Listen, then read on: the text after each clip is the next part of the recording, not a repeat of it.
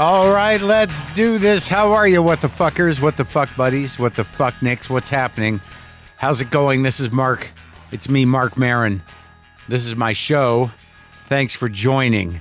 Today, on the show, I talked to J. Smith Cameron. Her name is Jean. You guys may know her as Jerry from Succession. She's done a lot of work. She was also in the movies Margaret and You Can Count on Me, directed by her husband, Kenneth Lonergan, who I've talked to, and many other films and TV series and plays. She's great, and I was thrilled to talk to her. Also today, or yesterday, I just talked to Rachel Weisz, and that was exciting. She's great. How long she's great. And that was I think that was the only person I talked to all day. And I've had a week of that where, Kit works. I go do comedy at night, talk to Lipside a few times. I don't know, man. I just think it's important. I got to find somebody to talk to / bounce shit off of in town, go out, do the coffee thing, crunch the news, think about stuff, break new ground, push the envelope, talk about movies. I just watched that thing that Vice is in, that Dead Ringers, and it blew my mind entirely. My mind just getting blown all the time. I don't know if I'm getting old or what, but I'm just sort of like, oh my God, this is insane. Everything's in here. It's radical. I don't know. I'm going soft maybe. I don't know. But listen, a couple of things I left hanging, I believe. So Buster was actually sick, and he had a UTI that might have affected his kidneys. He had infection. And I think I told you that they gave me antibiotics to give him by mouth, which is a goddamn charade. Ridiculous. But I brought him in for a shot, and he's doing great. Seems great. They all seem great. Cats are fine. And in personal news, I started getting I went and got my blood test on Friday. This is after 3 months of pretty strict veganism. I might have ingested partial egg here and there with some bread products that I didn't or wasn't aware of. 3 months as a vegan and really limiting to maybe 4 or 5 times in that 3 months my intake of processed sugar. Because as you know, some of you, if you've been following along, that my glycemic index is 5.8, which is pre-diabetic. My LDL, before I went vegan, was, hovering around, I think 125 to 127, my LDL. My good cholesterol is good, 70 something, I don't know. So I got blood. I asked him to give me a testosterone test too, because I talked to some friend of mine who said I should get that. And that's my form of referral. Talk to a guy my age who someone told to get their thing checked. Maybe you should get that checked. So I got all these blood tests, and the results came, but the doctor hasn't chimed in yet. And here's the thing about the cholesterol. After 3 months vegan, 102. And it's supposed to be below 100. So there's nothing I can fucking do. My LDL is 102. My HDL is 72. Triglycerides 54. Non-HDL 113. Total, somehow, 185. Which isn't bad. But there's nothing I can do. I guess it's just supposed to be around 80. Your cholesterol. So I got to make some choices. My testosterone, 1,027. Huh. I guess that's high. And for some reason, of course, as a man, I'm like, yeah, fuck yeah, man. Fuck yes. 1,027. I'm full of the stuff. What does it mean? Is it good or bad? I don't know. Doctor hasn't weighed in yet. So that's the deal. So now I imagine he's going to tell me to get back on the statin. Why not? But then the big question is, what about my diet? Do I stay on this thing? I've certainly been having a good time focusing. It's nice to have an ideological eating disorder. Gotten some good jokes around it. I believe in my heart that I've probably eaten enough meat for one lifetime. But do I get back on the statin and do the occasional fishy fish? What do I do? Do I just stay with it? I feel like people have invested a lot of faith and excitement and belief in me around this vegan thing. People are sending me snacks. Nothing wrong with that. And I seem to have gotten out of the frame of thinking that I should just do whatever the hell I want because life is short. You get these just people who like barbecue guys, the meat cult, the barbecue cult, just, obese dudes with beards and aprons slathering sauce onto ribs. Come on, live a little. Yeah, very little, much longer at that rate. I don't know. I don't know what I'm going to do. I'll see what the doc says. It's also, my testosterone is flagged. I don't know what having a slightly high testosterone means anyways. Anyway, so it's all unfolding. Blood pressure's good. Heart rate's good. Everything's okay. And I got some text from some guy, not a text, some direct message about how cholesterol doesn't matter. But I asked my doctor again, is it still an indicator or has it no bearing on heart health? And he looked at me like I was a fucking moron. Like a fucking moron. That's how he looked at me. He's like, yeah, it is an indicator. And I'm like, oh, because some guy DM me that I don't know on Instagram about how it doesn't matter. All right. Well, so I guess he's wrong then? The guy on Instagram who you don't know, who DM'd you that said cholesterol's not an indicator? No. Yeah, I would go with whatever he says. Go with whatever that guy says. I've been invited over to somebody's house for dinner, Kit and myself, and I bought a full tray, a $35 tray, which is not nothing when you're buying baklava.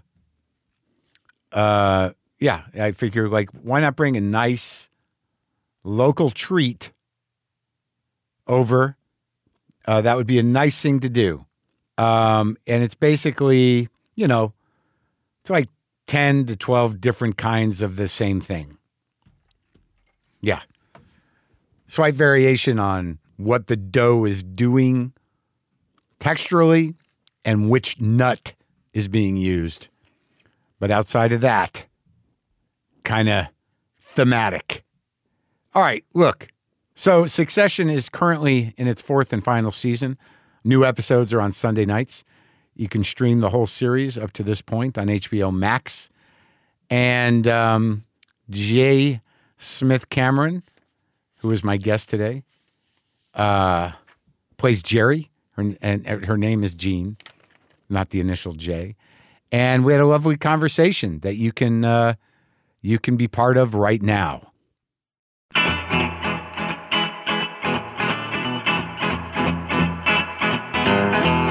So why don't you just tell me how it ends? No, I can't do that. First of all, I don't really know because they kill you off next episode? No. No.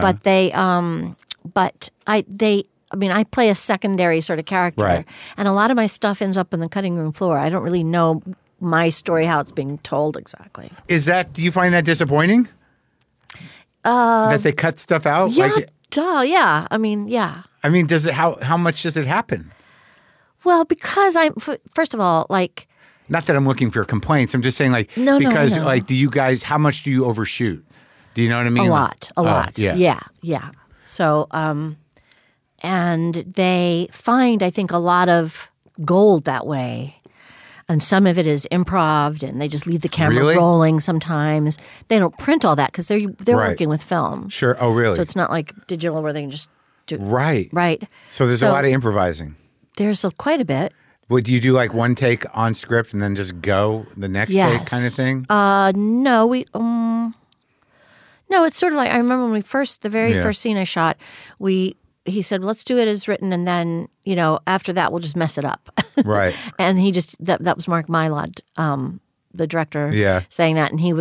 And that is less true as they've developed their crazy shooting style. Like they don't want it to be complete chaos because it's already this chaotic, cool camera work they're doing. Yeah.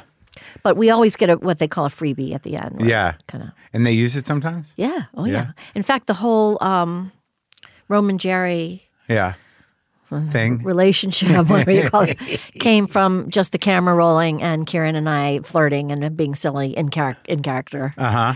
And in like season 1? Yeah, the end of season 1. Yeah. And we just ran out of dialogue, but they didn't say cut. So right. So that started to happen? We had a little badinage about something ridiculous. Yeah. And then I walked off and I kind of checked him out, and he apparently checked me out right after and they were all laughing, looking at it at Video Village and like how silly it was. And then they decided to write it in. That's hilarious. Yeah, I was excited. I was excited for it to come back. It's nice to have that Sunday night thing again. And I think I probably could have gotten access to press screeners of the first 4, but I didn't. I didn't do it. Yeah. Because I want to watch them with everybody else. Yeah, me too, really. Yeah? I mean, but that's why it's a little hard for me to know, like, whether, like, there's an episode coming up, but I can't remember what number it is. Yeah. Where, so I shouldn't talk about it yet, right? But it's coming up. But how can I put this? So my character survives a certain situation, ordeal, and we never really see how. And it's just, I guess, this idea that Jerry, my character, is this like bulletproof monk, and then everybody understands that she would always end up on her feet or whatever. Yeah. But I had pitched myself for this scene. Yeah. They went for it. They wrote me in it. Then I improv'd more. It was like everyone's favorite scene, and now it's not in the show. Really? Because it's not central to the – I mean, I think what Jesse Armstrong's interested in is the family drama foremost. Right. But he created this really wonderful world of like characters and this whole venal, powerful, rich people world that is so topical to in our country, really globally. Sure. It's like, So it's hard for us non-Roys to like realize, because our stuff, like I feel like I created my character almost out of, I sort of made her up, begin with. And what was the audition? The audition was some sides that were either going to be for Frank or Jerry or Carl. They didn't know. Uh-huh. And they were like scenes with the boys. And so they decided, maybe the general counsel could be a woman. So they were also starting to see some women.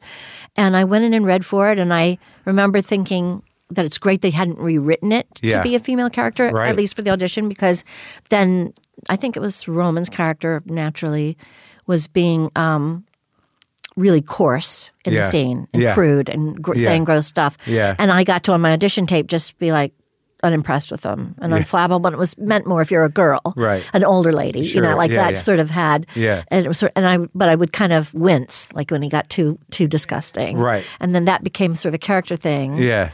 And then I got to just kind of, I think we all did in a way, but this character was really just like, I think, one of many suits they had to kind of create and invent. And I'm sure, it's a combination with all of us of what's their writing and what is our personalities and our imagination. Well, it's all very interesting because all of the characters are really acting in reaction to Brian's character. Yeah. I mean, that's everyone in the show. Yeah. Either like whether it's in a scene or it's just hanging in the air. It's hanging in the air. Right. He doesn't have to be in the scene. Right. It's just everyone is reacting in their spineless ways. Yeah. Of one kind or another. That's right. To try to survive that family. Yeah. Including the family. To stay in the loop. Yeah. Yeah. Like I think I may be the only character who ever really yelled at Logan Roy. Yeah? And the scene about the feds. Oh, yeah. Cooperating with that. I got to really yell at him, and it was really satisfying. Was it? Oh, yeah. Is it, and also the two men that are in your crew, what are their jobs? Are they all lawyers? Like there's the one guy. Oh, they're like COO and chief financial officer, a CFO, and I was the general counsel. Yeah. So you're the only real lawyer? No, I imagine there's like a whole floor of the huge high rise that's legal, but I'm the general counsel, and I oversee all the acquisitions. But what they're doing, with like Peter Friedman and David Rashi, it's hilarious. I know. They're great. They're so good. Like I get like God, they're so good. Well, you kind of all work together in that zone at times, right? Right. And Fisher Stevens too. Fisher. I love Fisher. Do you know Fisher Stevens? I don't know him. I thought everybody knew him. Well, no, I mean I know of him. Yeah, sure. No, he's just been around a long time. He has. I do not think I've interviewed him. Like it's gotten to that point with this show where I'm not entirely sure anymore. Really? If I've interviewed people, it might be. My brain too. I'm getting older. Right. But I mean, we've done like 1,500 of them. I mean, that's amazing. So I assume I've interviewed everybody, but I would have remembered Fisher Stevens, I believe. Yeah, I think so. You know what I mean? He's kind of a character. He's a character, yeah. But now I got to ask my producer. But I mean, even if you hadn't interviewed him, you might have met him at a dozen parties because he's. I feel like he's one of those guys like has been around my entire life. Yeah. One way, I think I saw him on Broadway in a Neil Simon play. Oh, yes. Yeah. Right? Like, I can't remember Brighton Beach Memoirs, maybe? Yeah. Like, he was the kid. I think he replaced Matthew. Right. Yeah. And so Kenny, my husband, Matthew, Fisher, they all go back that far to like practically teenagers. Is that true? Mm-hmm. Your husband, Kenneth Lonergan? Yes. Kenneth Lonergan. He started when he was that young? Well, yes, he was I think he was the first year that they did the Young Playwrights Festival. Yeah. And he was 18, and they picked his play as one of the plays. Which one? I mean, no, it was not a play we know now. It's like a kid play that he wrote. Didn't I just see him, like a resurrected play of his with Elaine May? Oh, yeah. What was that? That's called the Waverly Gallery. That was good. Yeah, that's good. And she was, oh my God. Did you see her in it? Yeah. Yeah, she was tremendous, I thought. Amazing. Yeah. And you work with her daughter now, kind of. Yes, and also, but I had scenes with her in Margaret. And also, I did an Elaine May play on Broadway with Jeannie. Yeah. Oh, you did? Yeah. You did what play? You don't remember? I think it's called After the Night in the Music, and it was actually 3 plays. Yeah. Like an evening of 3 funny plays by her. Wild. What's Kenny think of this Succession? He loves it. Yeah? Yeah, he loves it. Oh, that's good. Yeah. That's exciting. Yeah. It would be bad if you were on a show that he didn't like. I would imagine that wouldn't be a great situation. No. But you probably have. But yeah, right.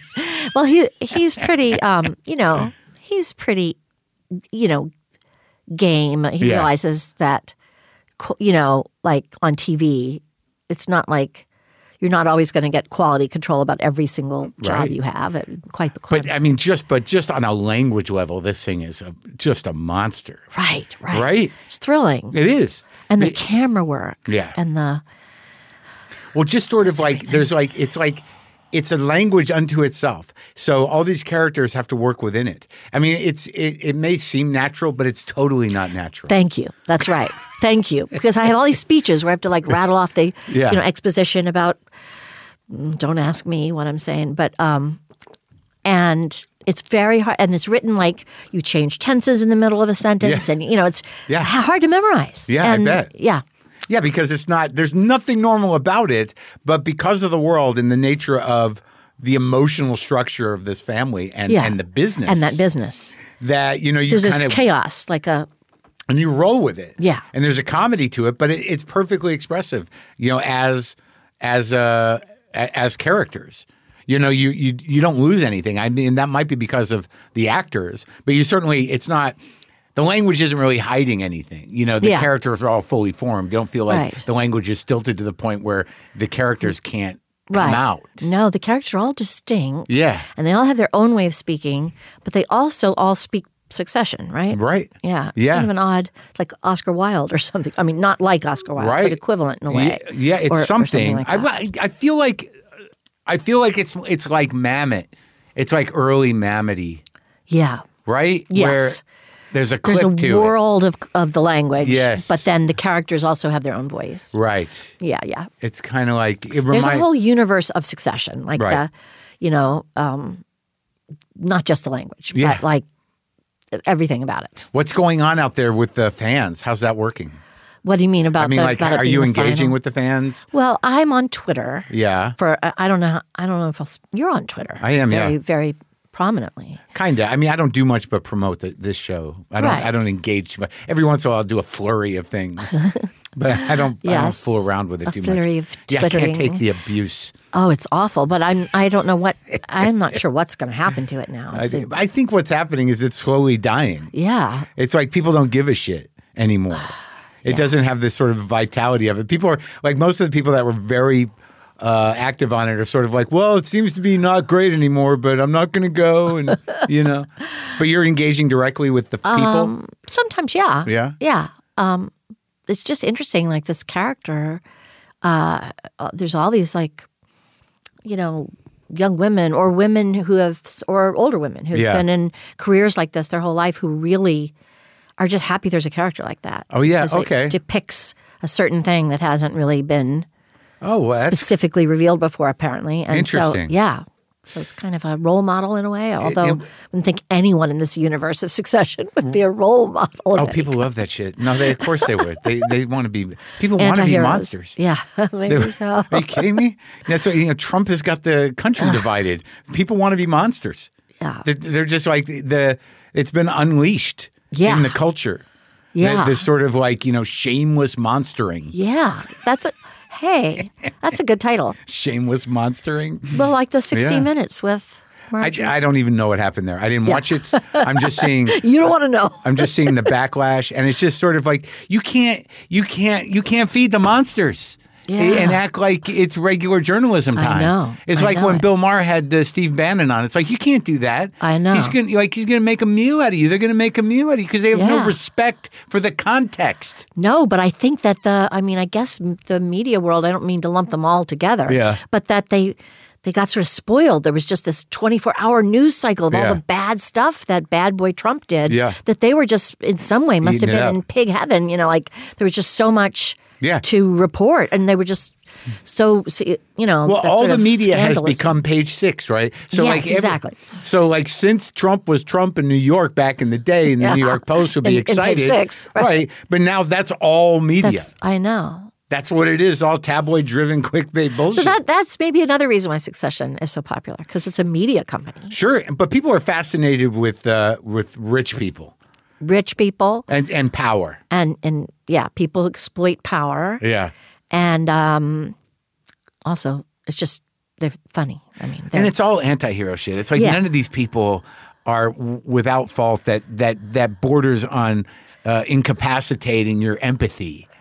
wait, say that again. It just means that all the characters are kind of shitty. Yeah. And and within the world, Yeah. you engage empathetically with them. But the bottom line is like they all got it coming. Whatever they got coming. That's true. Yeah. So it makes it kind of interesting. Yeah. Yeah. When you read it, did you realize that it was going to be this amazing thing?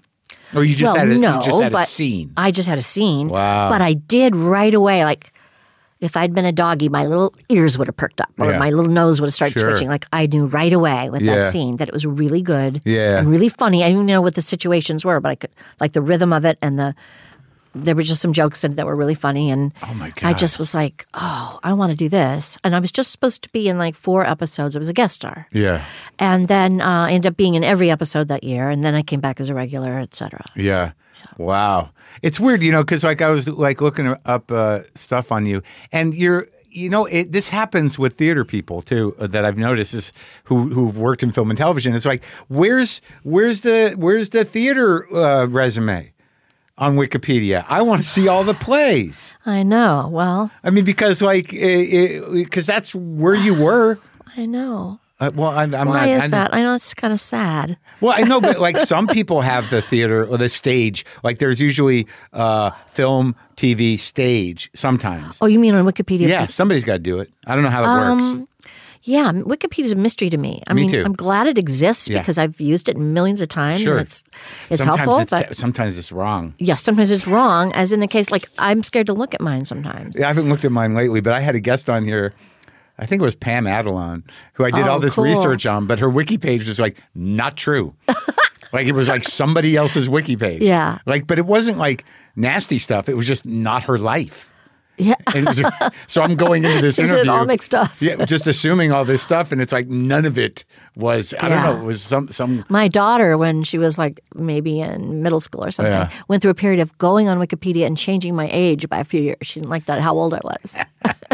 I didn't know she was doing it. That's a nice thing. That's sweet.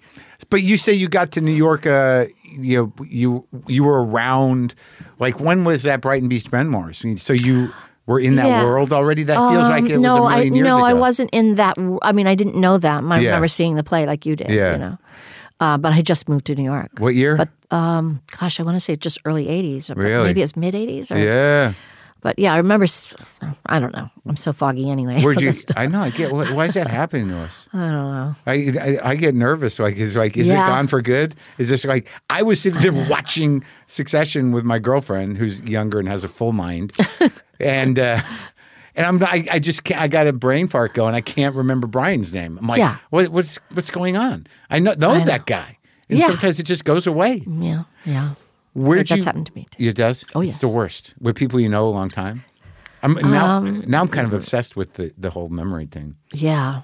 Like I had like in the middle of the night, I was like I couldn't remember. And I didn't even know why it was this particular guy, but I was just trying to remember some guy I know, and I couldn't quite get it, and I was just twisting. It was like And it's so alarming when it happens that then maybe your anxiety gets in the way of remembering it. Don't Sure, you think? Yeah. sure. So it becomes Yeah. really like, I know it makes your blood pressure go up or something. You're like, what is happening? But I didn't even need to think about this guy for some reason. His brain, his name was stuck. Yeah. But anyway, so wait, so where do you come from? Where'd you grow up? I come from Mars. You do? You're one of them. Maybe. Well, I was born in Kentucky.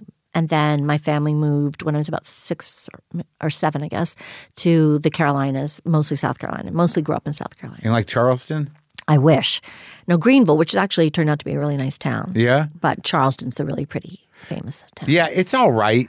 You know, it's a beach town. You know, it's kind of a touristy, weird thing. Yeah. I mean, it's quaint and cute, and it's got a lot of It's charm. a lot of history to it. Sure, it's but- fascinating, sort of. I guess so, but like, it's still one of those towns that's got streets full of shitty stores for tourists. That's true. Yeah. I mean, way to ruin it for me. no, I mean, No, there's I just- some really good restaurants there, Sure, and they have yeah. like yeah, I was sort down of a there. I've been down. cultured place. Yeah, yeah, it's old Southern culture. I mean, it's got such heinous beginning of slavery, Yeah. horrible roots Yeah. that, and just so much like it's sort of so fascinating historically. yeah, yeah. I don't know if I dug in to those roots. I No. wasn't there long enough. Yeah. But I had an okay time. I stayed at a nice hotel. I think. I feel like I went there when I played violin when I was growing up. That was I played your violin. thing? I guess so. I mean, your choice, not your parents. Were your parents arty my people? parents, yeah, sort of. Yeah. My parents had determined I would play the violin. It's that. They did. That's true. Yeah. But I was happy to try it, and I did. I played okay. I mean, I played well. I think I was in it for a long time. Anyway, I was going to say that Yeah. when I was maybe a freshman in high school or possibly in junior high, and I made it into all state orchestra, Yeah. and it took place in Charleston Yeah. at Ashley something Hall, Yeah. Ashley Hall or something. Yeah. This beautiful old school. But all the other kids in the orchestra were like groovy teenagers, or Yeah. that's how they seemed to me. Yeah, sure. And the other guy I shared a stand with, his name was Alan. I don't Yeah. know what happened to this guy. Yeah. But we were like on our own at lunchtimes and at dinner times. And Yeah. I remember this one time we just had to walk across the street to McDonald's because no one took us to dinner with them because Yeah. we were like the nerdy little kids. And we found a place on the fence at Yeah. Ashley Hall Yeah. where the spikes had come off. You know, it was Yeah. like a wrought iron Sure. fence. Yeah. And so we put ketchup on our white shirts, our Right. uniform white shirts, and then hung ourselves over yeah. over. It was like, poor us. See what you made us do.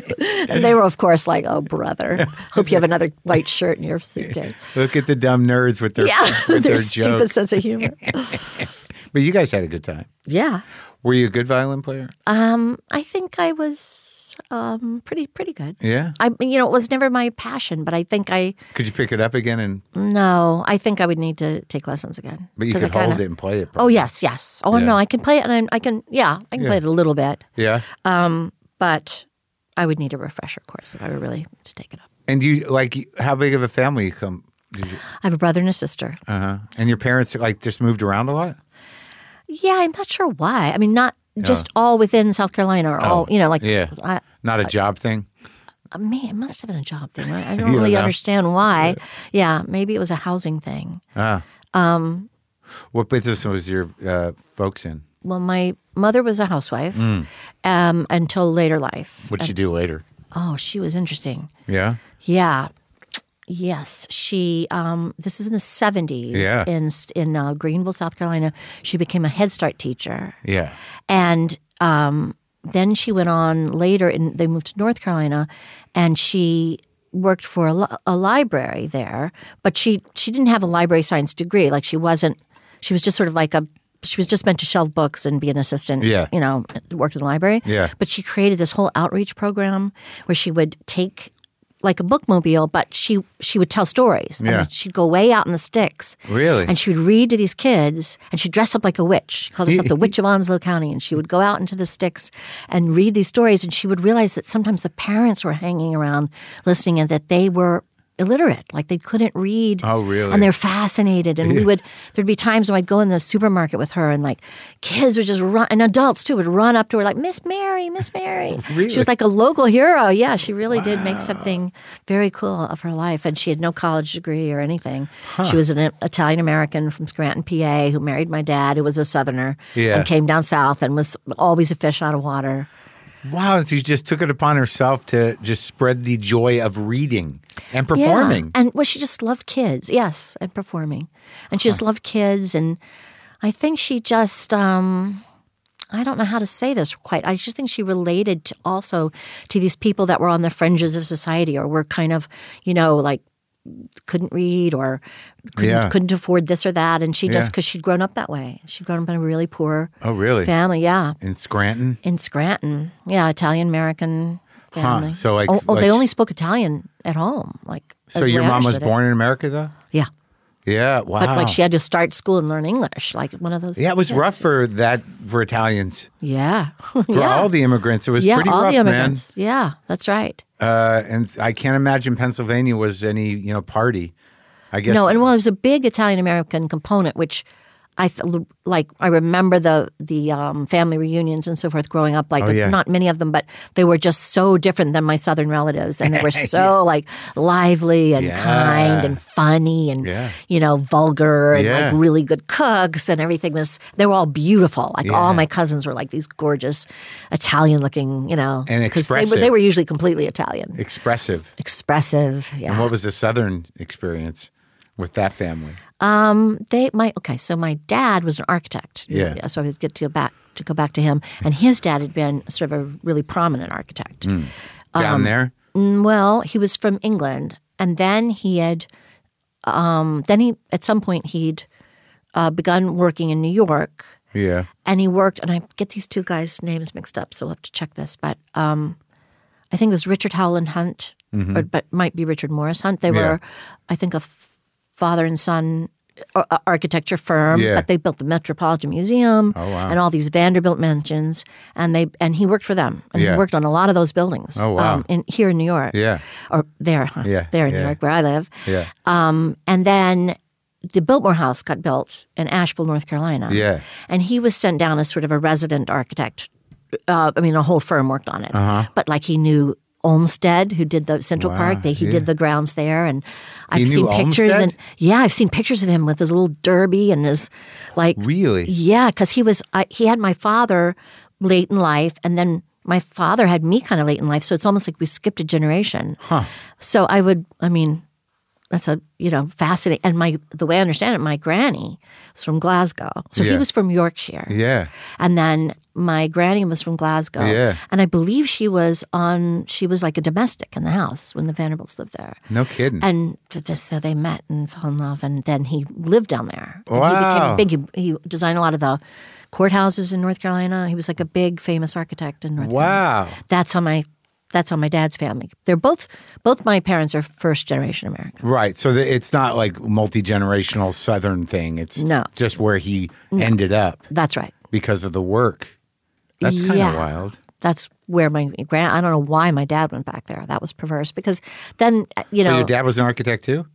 yeah. Yeah. And an engineer. He Yeah. would do other related things. But, Did he grow up there? Yeah, he grew up in Asheville, North Carolina, Yeah. which is a really Yeah, I know groovy Asheville. spot. Yeah. Actually. I like that. I like Asheville. Yeah. Yeah, me too. So I guess people just want to go home. That's probably why you went back. Do you? Do I? I did for a I while. don't want to go home. I did for a while. I grew up in New Mexico, so that's kind of beautiful. Yeah, it is. But the weird thing about the idea of that, the romanticizing the notion. If you Yeah. come from a beautiful place, like, well, I'm going to go home, is that your heart's looking for something. Yeah. Right. Or it's looking to pick up where it left off. Neither of those things are possible. Yes. You can't go home to what you remember as home. That's right. true. Right. It's weird because if I go home now, if I go to New Mexico, I'm like within 2 days, I'm like, the fuck am I doing here? Like Yeah. I got a couple Yeah. friends there. My old man's still there, and I go see him as he kind of loses his mind. But but it's not. I think it's an idea. You know? But there's also people who are like, get me out of this dusty little town. I got to go to New York, or I got to go. I was thinking about going back to New York because I lived there for years too. Yeah. I mean, that was more my mood, take on it. Yeah. It was When like, did you leave the South? Well, I started to go to Florida State, and I kept not taking physics Yeah. and not getting above a D in math, and I kept just dropping all those academic classes and just being in plays. Yeah. And then I started getting offered jobs, like not hugely well-paid jobs, but started getting acting jobs, and I just sort of gave up the farce of being in college. But You started getting acting jobs in Florida? yeah. Think of that. I mean, they weren't be like summer theater, or like I did like an independent film there that then turned out well. And Did they? So did people find you at the school? well, with that film, they did. Yeah. And then one What film professor was it? hired. It was called Gal Youngin. It's by Victor Nunez. It's his first full-length feature. Yeah. I was a teenager. Yeah. And then I worked at a regional theater in southern Florida, What town? It's in Miami. Well, in Coconut Grove. Yeah. It's not there anymore. But I did a season there when I Yeah. was still supposed to be in college, and then I moved to New York. So So you just did you take classes? at Florida State. Yeah, acting. Yeah, Yeah. yeah. Was that the And it primary? was a big theater school. I mean, I guess it still is. Yeah. Like has an MFA and BFA program in theater. Like it's a proper, Yeah. and for if you live in the Southeast, that's maybe a natural place to try to Sure. go. Is it a big party school? I guess so, but I mean, Yeah. that all passed me by. You're too busy. I was You're too in the focused. drama department That's right. over there doing that That's right. with all the misfits. Yeah. Yeah. Well, yeah. Not too many. Some misfits and some blind ambition, Oh yeah. Yeah, like this friend of mine calls there's a certain type of actress called a chainsaw ingenue. Oh wow. Oh really? Well, yeah, that yeah. really Sure. ambitious ingenue Sure. that when you're young, when you start out in your career, that's your age Just group. eating and up the scenery. It's like, Jesus, Yeah. it's bad enough to have, all these external problems with trying to get a job, but Yeah. then to have That these girl. these people. But like, well, out of those people that you remember who were of that ilk, did they rise? Did they succeed? Yeah, some of them, because they're so driven. Oh, really? They're still around? Yeah, I think so. Oh, wow. Well, yeah, but now I'm thinking of my whole, Yeah. your whole all my early- ingenue years. Yeah, yeah. Yeah, some of them definitely, and some of them were flameouts. Yeah, yeah. I mean, I like some people with the biggest sort of bravado. They kind of crumble after the first wave of rejection and failure. Yeah, They don't pushing have too hard to. Yeah, and, just it's painful to watch, though. It's awful. the ego's fragile when they're that Yeah. much of a spectacle of themselves, unless they've really got the goods. I don't know why it seemed like the ingenues, like the girls were the most like this, but because maybe not. I think the boys were still kind of like not admitting they wanted to be actors. Yeah. Like, that's not really manly or whatever. Yeah, that's an interesting thing, that whole not manliness of acting. Like I talked to some old timer, I can't remember who, where they were really up against that, where it was not a profession. Like not a serious profession for a guy, right? Yeah. But they had to, like in film, it had to be made kind of masculine at some point. Yeah. You know what I mean? The whole, there was a generation of actors there that had to go out and live the life. Yeah. Like the Steve McQueens of the world. Yeah. And, Or even earlier, I would think like Joel McCrea. And, having a ranch and all those guys had ranches and rode horses. And, exactly. Right. Yeah. Yeah, I mean, and some of them were crazy, man, in the 70s. And earlier. Yeah. Like, because I read a book about the making of the Wild Bunch, and it's like, the amount that these guys drank and rode dangerous vehicles and stuff, it was like, what the fuck? How'd any of them survive? It's crazy. Wait, what is the what? Remind me. That was the Sam Peckinpah movie in right. the 70s with William Holden, Warren Oates, Ernest Borgnine. Wow, what a lineup. Oh, and it's an insane movie. But It's just, masculinity. Interesting. So you come to New York. How old are you? I was probably 21 when I finally. What was going on there? What year was that? 81, 82? I think it might have been 81. Something like that. Wait a minute. I'm a little foggy on this because I came to New York kind of for a while and just auditioned for other regional theater gigs. Yeah. I didn't really get an apartment, so it was kind of a gradual thing. Yeah. But then when I finally got a job that was in New York, I had auditioned for this national tour of this play, Crimes of the Heart, Beth Henley's play. I remember that one. Yeah, and I was kind of like, well, I don't know if I want to go on a tour, but it was obviously a well-paying job and like great roles for women and all that. So I knew I would take it if I got it, but I was kind of ambivalent about it. And cast out in New York? Yeah. Yeah. It was on Broadway currently. Yeah, okay. They were trying to launch the national tour, and then they postponed the national tour. But about that time, the actress playing the youngest sister gave notice, and they offered me the part. So my first job in New York was on Broadway. Wow. Which was just like... That's crazy. Did you have an agent and stuff? No. I mean, I had someone who, took credit for that, like because the casting director called and said, remember, there was some girl who was good had a good Southern accent who I saw for Tender Mercies or something, and then they'd had to look it up because I wasn't signed with them. Right. Right. And then you were I guess you were after that, though. After that, I got a good agent. Yeah. Was it them? No, it was not them. Oh, good. No. They took credit, though. Well, what I mean is they took their commission. Oh, they did? Yeah. Of course, all right. So that experience, who else was in that play with you? Holly Hunter. Wow. We were both replacements, Holly Hunter and I. And then almost everyone else was, I think, in the original cast. Elizabeth McKay played the older sister. I can't imagine the leap. It must have been just... Oh, my God. It was surreal. Yeah. It was surreal. And what had happened, too, is that in the first cast, it had been Mary Beth Hurt in the role that Holly played later. Holly Hunter later played. And then my part was played by Mia Dillon. And Maya Dillon. Sorry, I'm Mia. Maya Dillon. And so every time... one of the first casts, so Mary Beth had the number one dressing room. Yeah.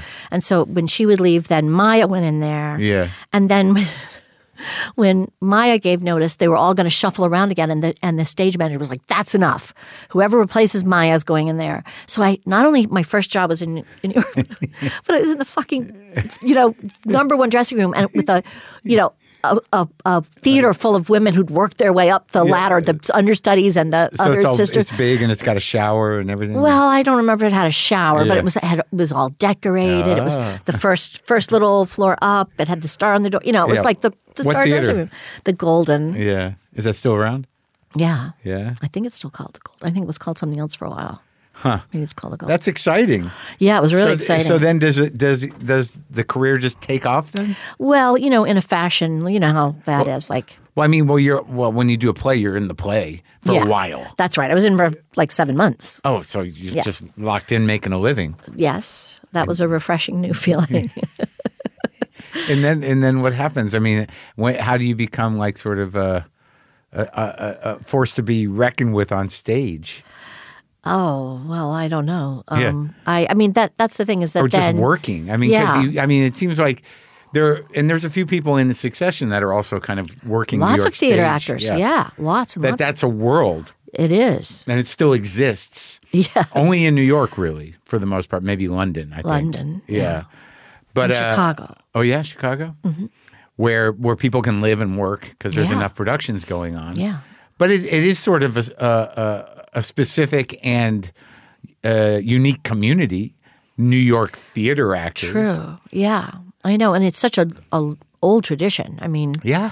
it's such a, institution. Yeah. And who do you find that you're, like, how do you integrate into that community? I mean, who are you meeting? When did you meet Kenneth? Oh, well, he's my second marriage, and so yeah? I didn't meet him for a long time. What happened with the first guy? Was he an actor? He was trying to be an actor at that point, and then he discovered like writing comedy and writing, and he had much more success as that. And and we split up pretty quickly. Pretty quick. Oh, but he was somebody you met in New York? Yes. Oh, okay. Because well, we were doing a play out of town, but yes. Oh, okay. We both lived in New York. But it was a quick marriage.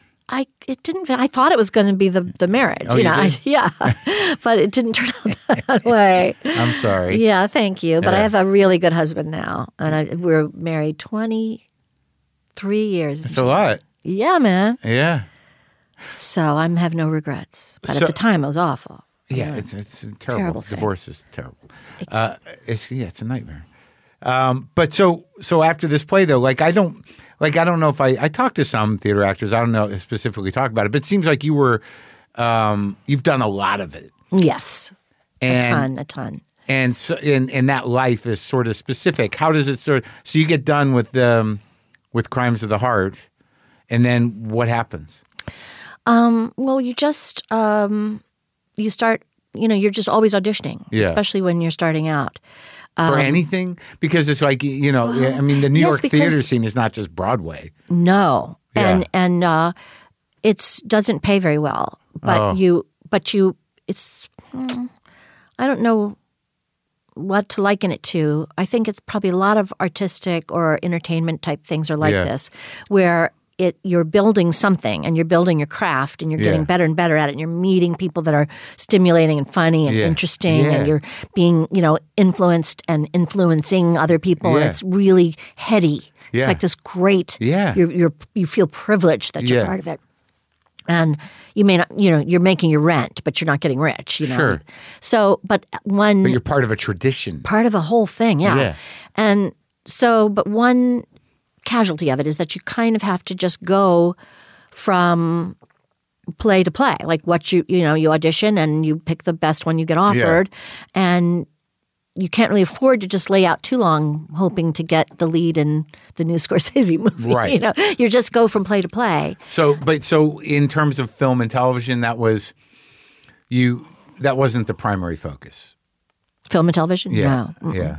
I really loved theater. It's a real, it's a real writer's medium and also an actor's medium. It's really like, a wordy scene in a TV show would be like 5 pages long or something. It's the But worst. In a play, you go on for 20 minutes in a scene, blah, blah, blah. You're your own editor. Yeah, and no you one's have to find the stopping the light. action. No one's stopping it, and you have lots and lots to say. Yeah. And so it's really, it's a very creative thing. No, it's great. And especially if you're doing a new play. Yeah, which I did a lot of. That was my preferred thing. I loved, a lot of. And then you're starting from workshopping almost. That's right.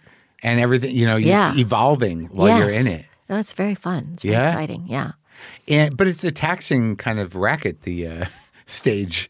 Yeah, I mean, after a while I was like, I'm never going to get out of this pay grade if I don't, people who dance and sing can land in a big, well-paying Broadway musical from time to time, and that's really lucrative comparatively. Yeah. But doing plays off-Broadway is not, it's like rent money. Yeah. So if that. Yeah.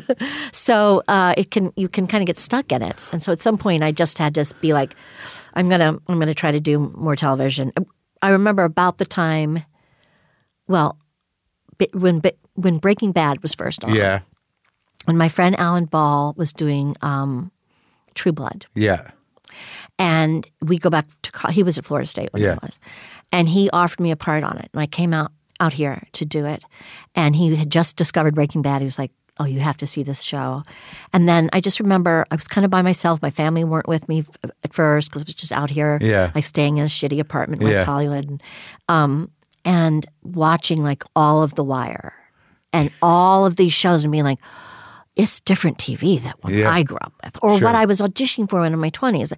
The Equalizer and Law and Order. Nothing against Law and Order because that underwrites the New York theater, or it did. Yeah, but and everybody loves those shows too. Yeah, but boy, TV, as everyone's been saying now for a decade or more, has blossomed and flourished into this like very creative, very diverse.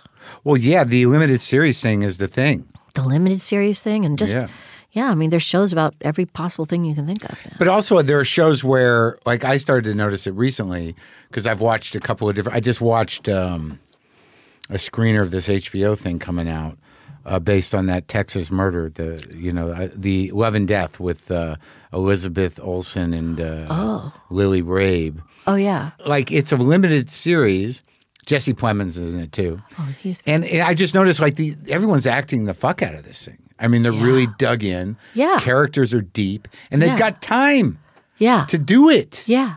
To make, to deepen these characters, to have real arcs. Yes. And transformation. Arcs. Yeah. What a concept. Yeah. And it's like, it's kind of astounding when, great actors can dig in like that. Yeah. Yeah. And I always think that's part of the success of my show, Succession. Yeah. The success of Succession is that it sort of requires the audience to think and listen and keep track, and like it doesn't explain things. It might mention something, and then if it nags at you, you're like, what do they mean by that? What is that going to lead to? And like it's full of little clues and Easter eggs. And, and I think audiences are really love that actually. Yeah, they love it, and also like this. I just like the non-streaming element. Like I don't waiting for Sunday night to come. I do. It's better. Yeah. It's a lot to process. It's suspenseful. Because I've watched, like I've done that sort of thing where I watched Breaking Bad when it came out, but then I'm like, I'm gonna watch it again because the girlfriend hasn't seen it, and then you watch 2, 3 in a row, and it's exhausting. You're not supposed to put that much shit in your head. I know, that much violence. That's the thing. There's a lot. Any of it, it's exhausting. And this is a thing that took someone 2 years to make. I know. And you're just gonna like dump it all into and you can't stop. I don't know. Some people really get a lot of the binging thing. But. I do, but it's it's literally like binging anything. Is afterwards you feel tired, you don't remember it as well. You're bloated. You need to lie down. A little bit mentally, emotionally. So, but I have to assume though that do you know Lily? I've met her. Oh, you never work with her? Mm-mm. But like, there's all these characters in the world of the stage. Did you get to meet all the old characters? Definitely. Oh my God, definitely. Yeah. Yeah, it was great. Like who? Like, who are your heroes that you got to work with or meet? Oh, gee. I mean, I didn't get to work with all of them, but, I got to meet all these, like, great stage actors, Marion Seldes and Zoe Caldwell. And I was in this play for a year of my life on Broadway called Lend Me a Tenor. Yeah. Like, silly, fun, but it took place in the 30s. It was really like a farce. Yeah. Really fun. Victor Garber was in it. Oh, yeah. Philip Bosco was in it. Yeah. Jane Cannell was in it. It was, like, really like the royal family of Broadway at the time. Yeah. And I mean, just the stories you'd hear and like, so great. Yeah. Was there insanity? Yeah. Yeah? Yeah, there's some insanity. How out of control has it gotten out there on stage where things get awry? Man, there's been some crazy and stressful things, but just fun. I had this play I did as Bees and Honey Drown. Yeah. That was this. I played this fantastic character by this playwright Douglas Carter Bean, and she was turns out to be a con artist. Yeah. And it all takes place in like, I guess it's supposed to be like early 90s or mid 90s, and she's everything's fabulous, and it's all Paramount Hotel and all the groovy bars then, and it's all Madonna, and she's dropping names constantly, and so it starts off, though, that it's almost just like this romantic comedy, and you don't find out she's a con artist till the end of Act 1. Yeah. And then Act 2 is a deconstruction of Act 1, going, wait a minute, what were her tells, you know? Yeah. And who was she really? And we got to see how she created this persona for herself. Oh, interesting. And it was really interesting and really fun, but like a talk fest. And at one point in Act 2, when you are seeing how she's trying to develop this like fabulous club, groovy Soho personality, and she's her real identity is Brenda Gelb from Pennsylvania, sure. and she's got this boyfriend she's in love with.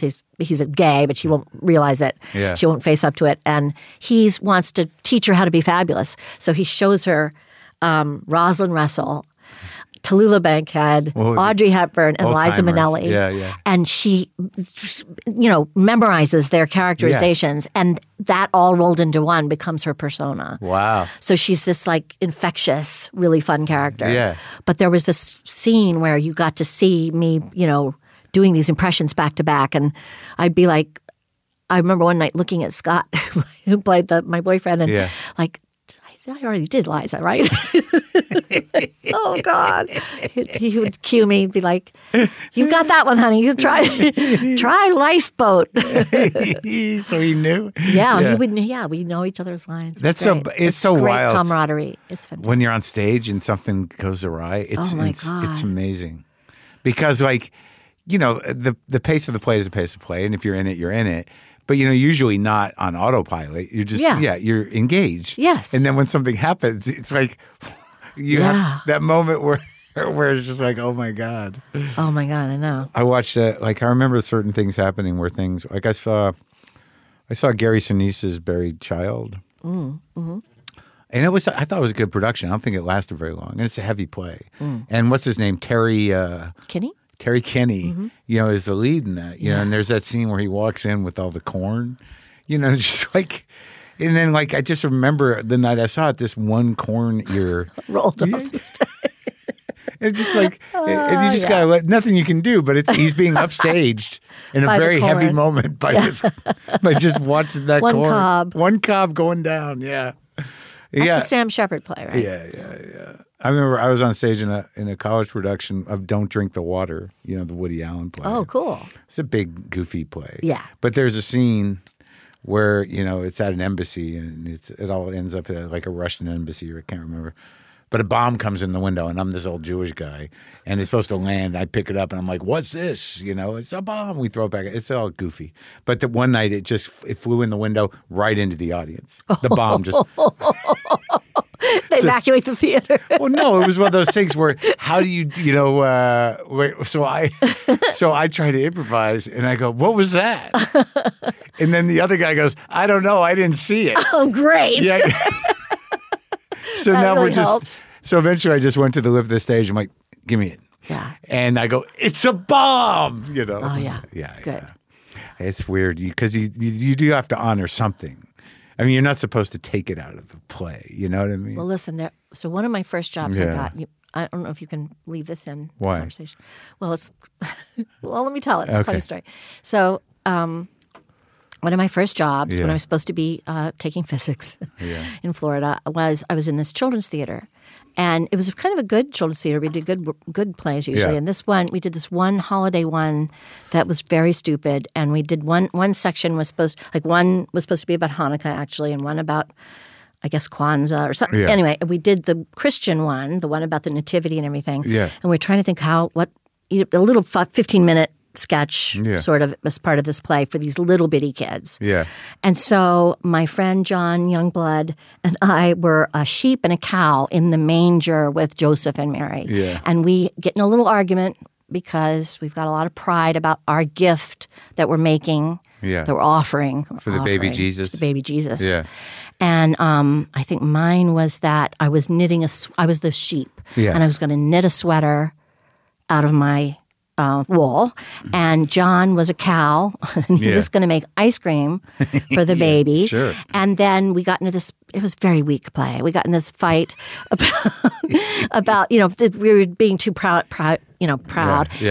And we ruined our gifts, supposedly, because of this fight, because the ice cream got on the sweater and there was no more ice cream and the sweater was stained and we had a big fight. Yeah. And then the way the play had been structured was that there was audience participation, but you carefully set everything up so that you always get the answer you need for the story to go forward. Sure. So like, what do we do now? You've kind of you've laid the seeds, and some kid goes, go behind that door, whatever. Yeah, so we're in that point of the play, and it was like 9 a.m. in some school in Louisville, Kentucky, in December, and all the teachers are sitting in benches on the side of the gymnasium. We've marked out our stage on the floor of a gym. Yeah. These little bitty kids are half asleep, and they had to sit like crisscross on the floor, like crossway and just like no chairs. Yes, on the floor, and the teachers aren't paying attention at all. And so we carefully set up that really what the Christ child wanted from us was our heart, our love. Yeah. So that had been set up, and we're like, no, we know better. I have a sweater. I'm going to make ice cream. Yeah. So then we set it up so that. What will we do? What can we give him? What will we do? Yeah. The answer was very easy. We planted it very obviously. Give him your heart. Yeah. And one kid who wasn't paying attention just went, kill him.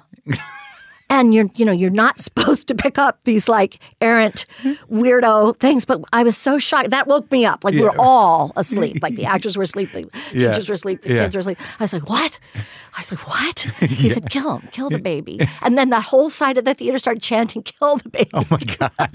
The baby Jesus. The baby Jesus. Yeah. We were like, no, let's start back. That's what the teachers do. Nothing. They're just chatting. They were gossiping. They had no idea. Oh my God. Just one of those.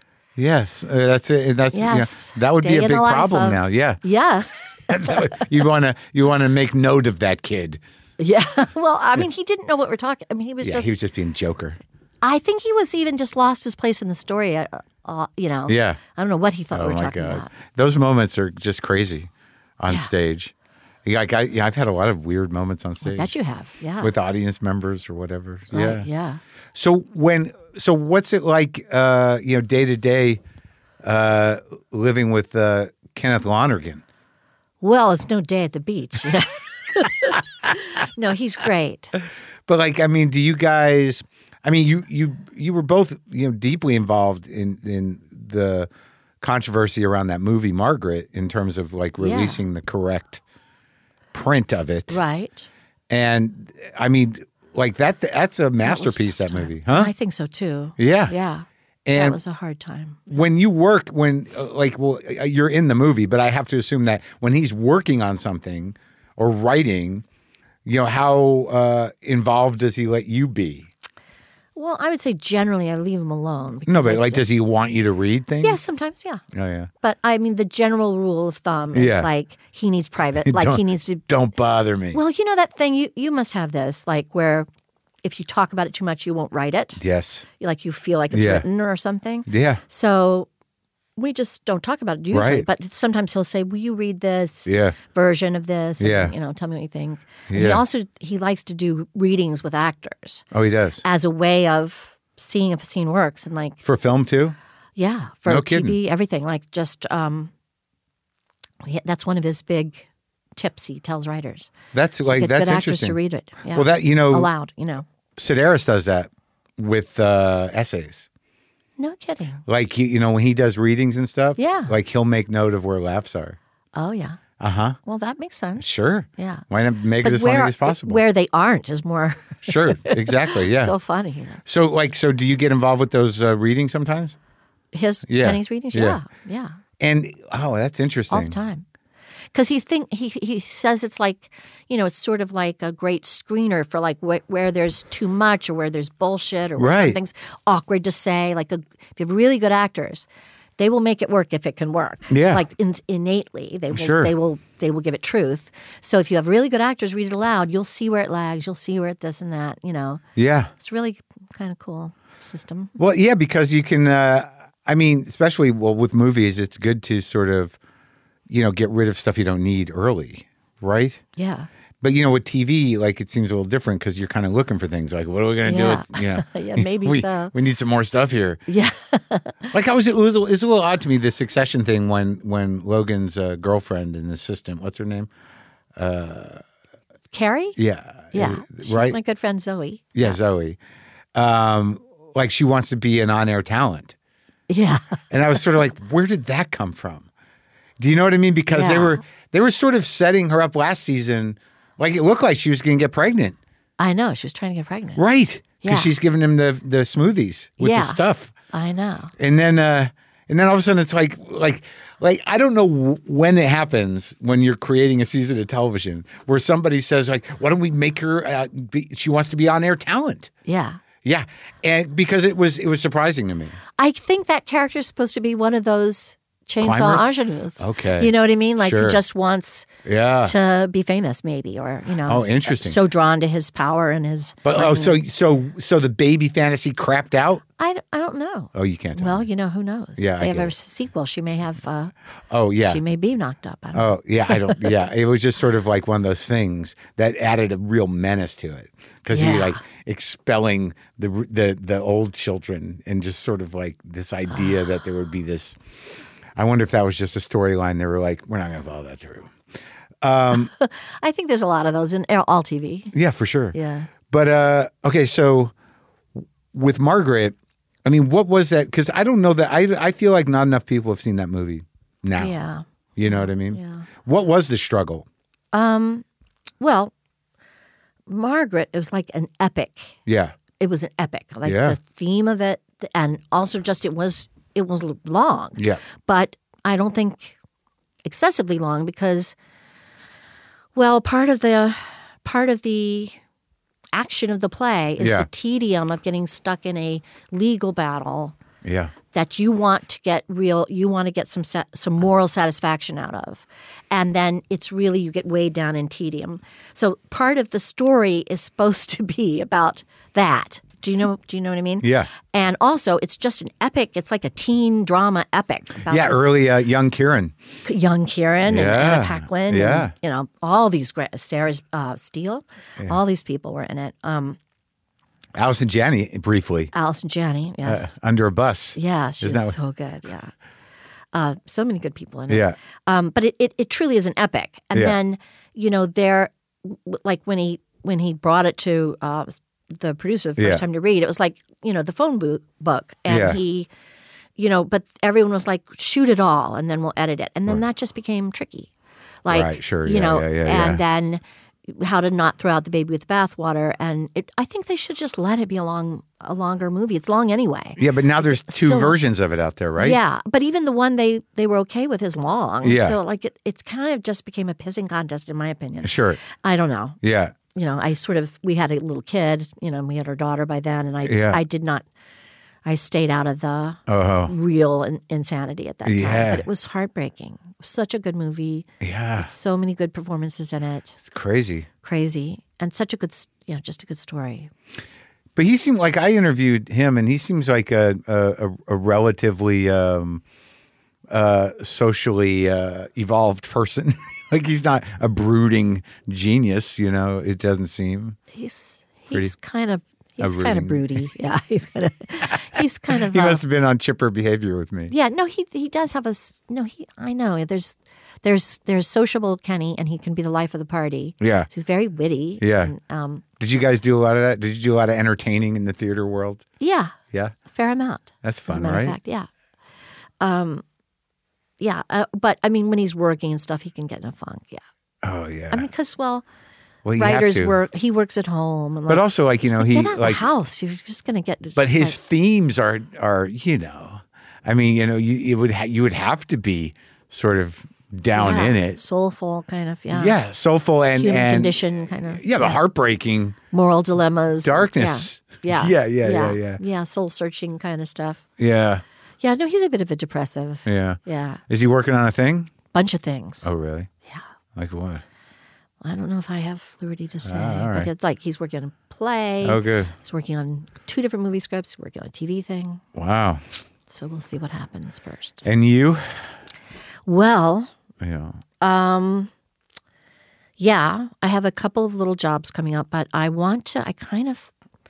now I'm really interested in maybe becoming one of those performers that write their own material. Oh, yeah? Yeah, because Why not? why not? That's what some of the best stuff turns out to be. Yeah. And it's hard to be a woman of a certain age. And, that was a wake-up call to play Jerry because she was a real dimensional person. And a lot of that was my input, what I brought to it, and what they encouraged me to do, and how they met me halfway and wrote for me.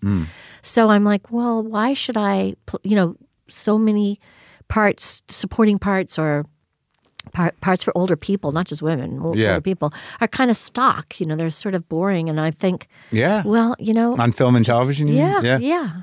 So I don't know how it'll go, but I really want to. That's my next thing. Is I want to try to find create content for myself and my friends, and and like maybe I don't know, being a little collective that we kind of support each other and write for each other, get ideas. Well, it's very interesting to me, a person's place in the culture after a certain age, especially on film and television. Like so much of that stuff, just in general, a lot of TV is limiting, and it going in, you're going to read it and be like, ugh, that's it? Yeah. And it becomes a drag. Well, that's one reason I was in theater for so long. Yeah. Is that the TV parts were soul killing. Yeah. Sure. Usually. Yeah. Unless you were the lead, and often then that case too. But it's interesting what I'm seeing too in comedy, or specifically at the Comedy Store where I work primarily.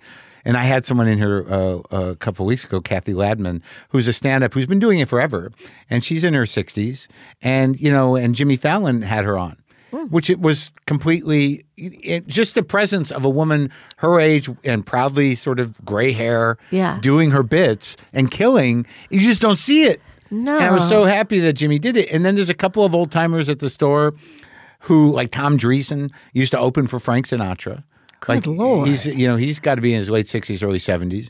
And Argus Hamilton is another guy that's around in that age group. And there's a patter to it that is very familiar to everybody from their childhood. There's a way of presenting. Yeah. And there's a gravitas that comes with it, and they kill. And there's and it's sort of a beautiful thing that, goes unnoticed because you don't see it. Yeah. And I'm seeing it, and I'm like, there's so many voices of experience and wisdom of a certain age person that just doesn't have a place in the culture.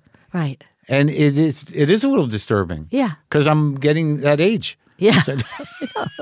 So we have to write our own shit, man. Yeah. What are you thinking?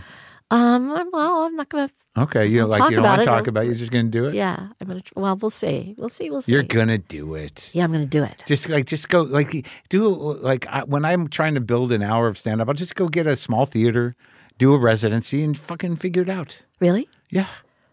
Ooh, I'd like to follow you around and watch that. Yeah, but that's what you can do, especially in New York. With no pressure. If you have a crew or you have, a way of getting a few people in there to workshops, if you tell the audience that this is what it is, and thank you for being here, I'm glad you appreciate it, but I don't really know how this is going to go. Yeah. And, you can do it. People are probably supportive. Of course, and something real is happening. Yeah, that's great. Yeah. Well, it's great talking to you. You too. I'm glad you did it. You too. We have to talk about what? Betty Gilpin. Oh, what about her? I'm going to go see. I just heard from her. Oh, I love her. I was in her first play that she did out of drama school. And she is talking about funny people. I think she's one of the funniest people I've ever known. Oh, she's a great mind, a great wit. You were great in a play. Beauty. Oh, my God. You were in a play she wrote? No. Oh, just you were her with first play out of, I was in a play with her. How is that? And she was just new on the scene. And I knew her parents. Her parents are both actors. Big actors, yeah. Like stage people. So they were kind of. Did you know her as a baby? Did you see them around? No, they were kind of like a little bit ahead of me. You know? So I didn't really know them. I knew who they were. Sure. And then Betty was just so beautiful and shy, and she played this part really heartbreakingly, and she played this sort of awkward character. And, and then she would just be so fucking funny in the dressing room. Yeah. And yeah, she's something. And she's gorgeous. Yeah. And not all of those things go together all the time. And that's someone we have in common. Oh, yeah, she's great. I guess they're going to do a premiere of her new TV show that has something to do with nuns. She just texted me about it at the DGA Theater. I guess they're just going to have a couple episodes. I'll go check it out. I have no idea what it has it's to do about. with nuns? Yeah. I don't know what the show is. But it was very interesting working with her on Glow for so many seasons because like the two leads of that, Alison Brie and Gilpin really come from different disciplines of acting. And it's really interesting to watch. Yeah. Their tools were different. But they were both very effective, but it's definitely two different approaches. And you never knew what the fuck Betty was going to do. Yeah. That's great though, right? It's great. Of course it is. She's keeping it interesting and funny and weird. Just her Instagram. Yeah. I haven't watched it. I get on. Is it good? Really good. Really funny. I haven't looked at it lately, but. Did you read her book? No, she has a book? Yeah. She has a book. I didn't even know that. Oh, you want it? Yeah. You have her. I have one. Copy? Yeah. I'd love it. Yeah. Well, when you see her, say hi from Jay. I will do that. I'll text her right after this. Okay. Good talking to you. You too.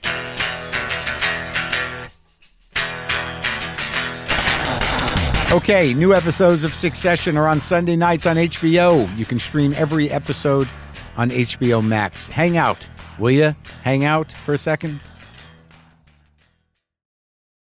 For other episodes with the Succession cast, you can check out Jeremy Strong from episode 1377, Alan Ruck from episode 1270, Kieran Culkin from episode 1150, Sarah Snook from episode 1147, and Brian Cox from episode 1090. It is interesting that the way you see Logan is this nihilistic vacuum. Yeah. Who is playing a game, That's really, right? That's right. And I said that, we did, in the first series, I said it's a game. Yeah. And the kids don't get it. Yeah. They think it's a matter of like, they don't get the fact it's a game. They're taking it too seriously. They take it too seriously and they don't get it. And of course, Logan, like all games, he takes it really seriously. But they don't get the game. So they can't get onto the game. And of course, at the end of the... It's a generational thing. That's it. It's a generational thing. But at the end of the last series, the youngest boy, because he's, my eldest of my second family, my heir apparent, Kendall, he's pushed him and pushed him and pushed him. And he's pushed him to such an point that he's actually going to have to make some... It's great ending. Sometime. And of course, he's a proud father. Yeah. That is the beat at the end. Yeah.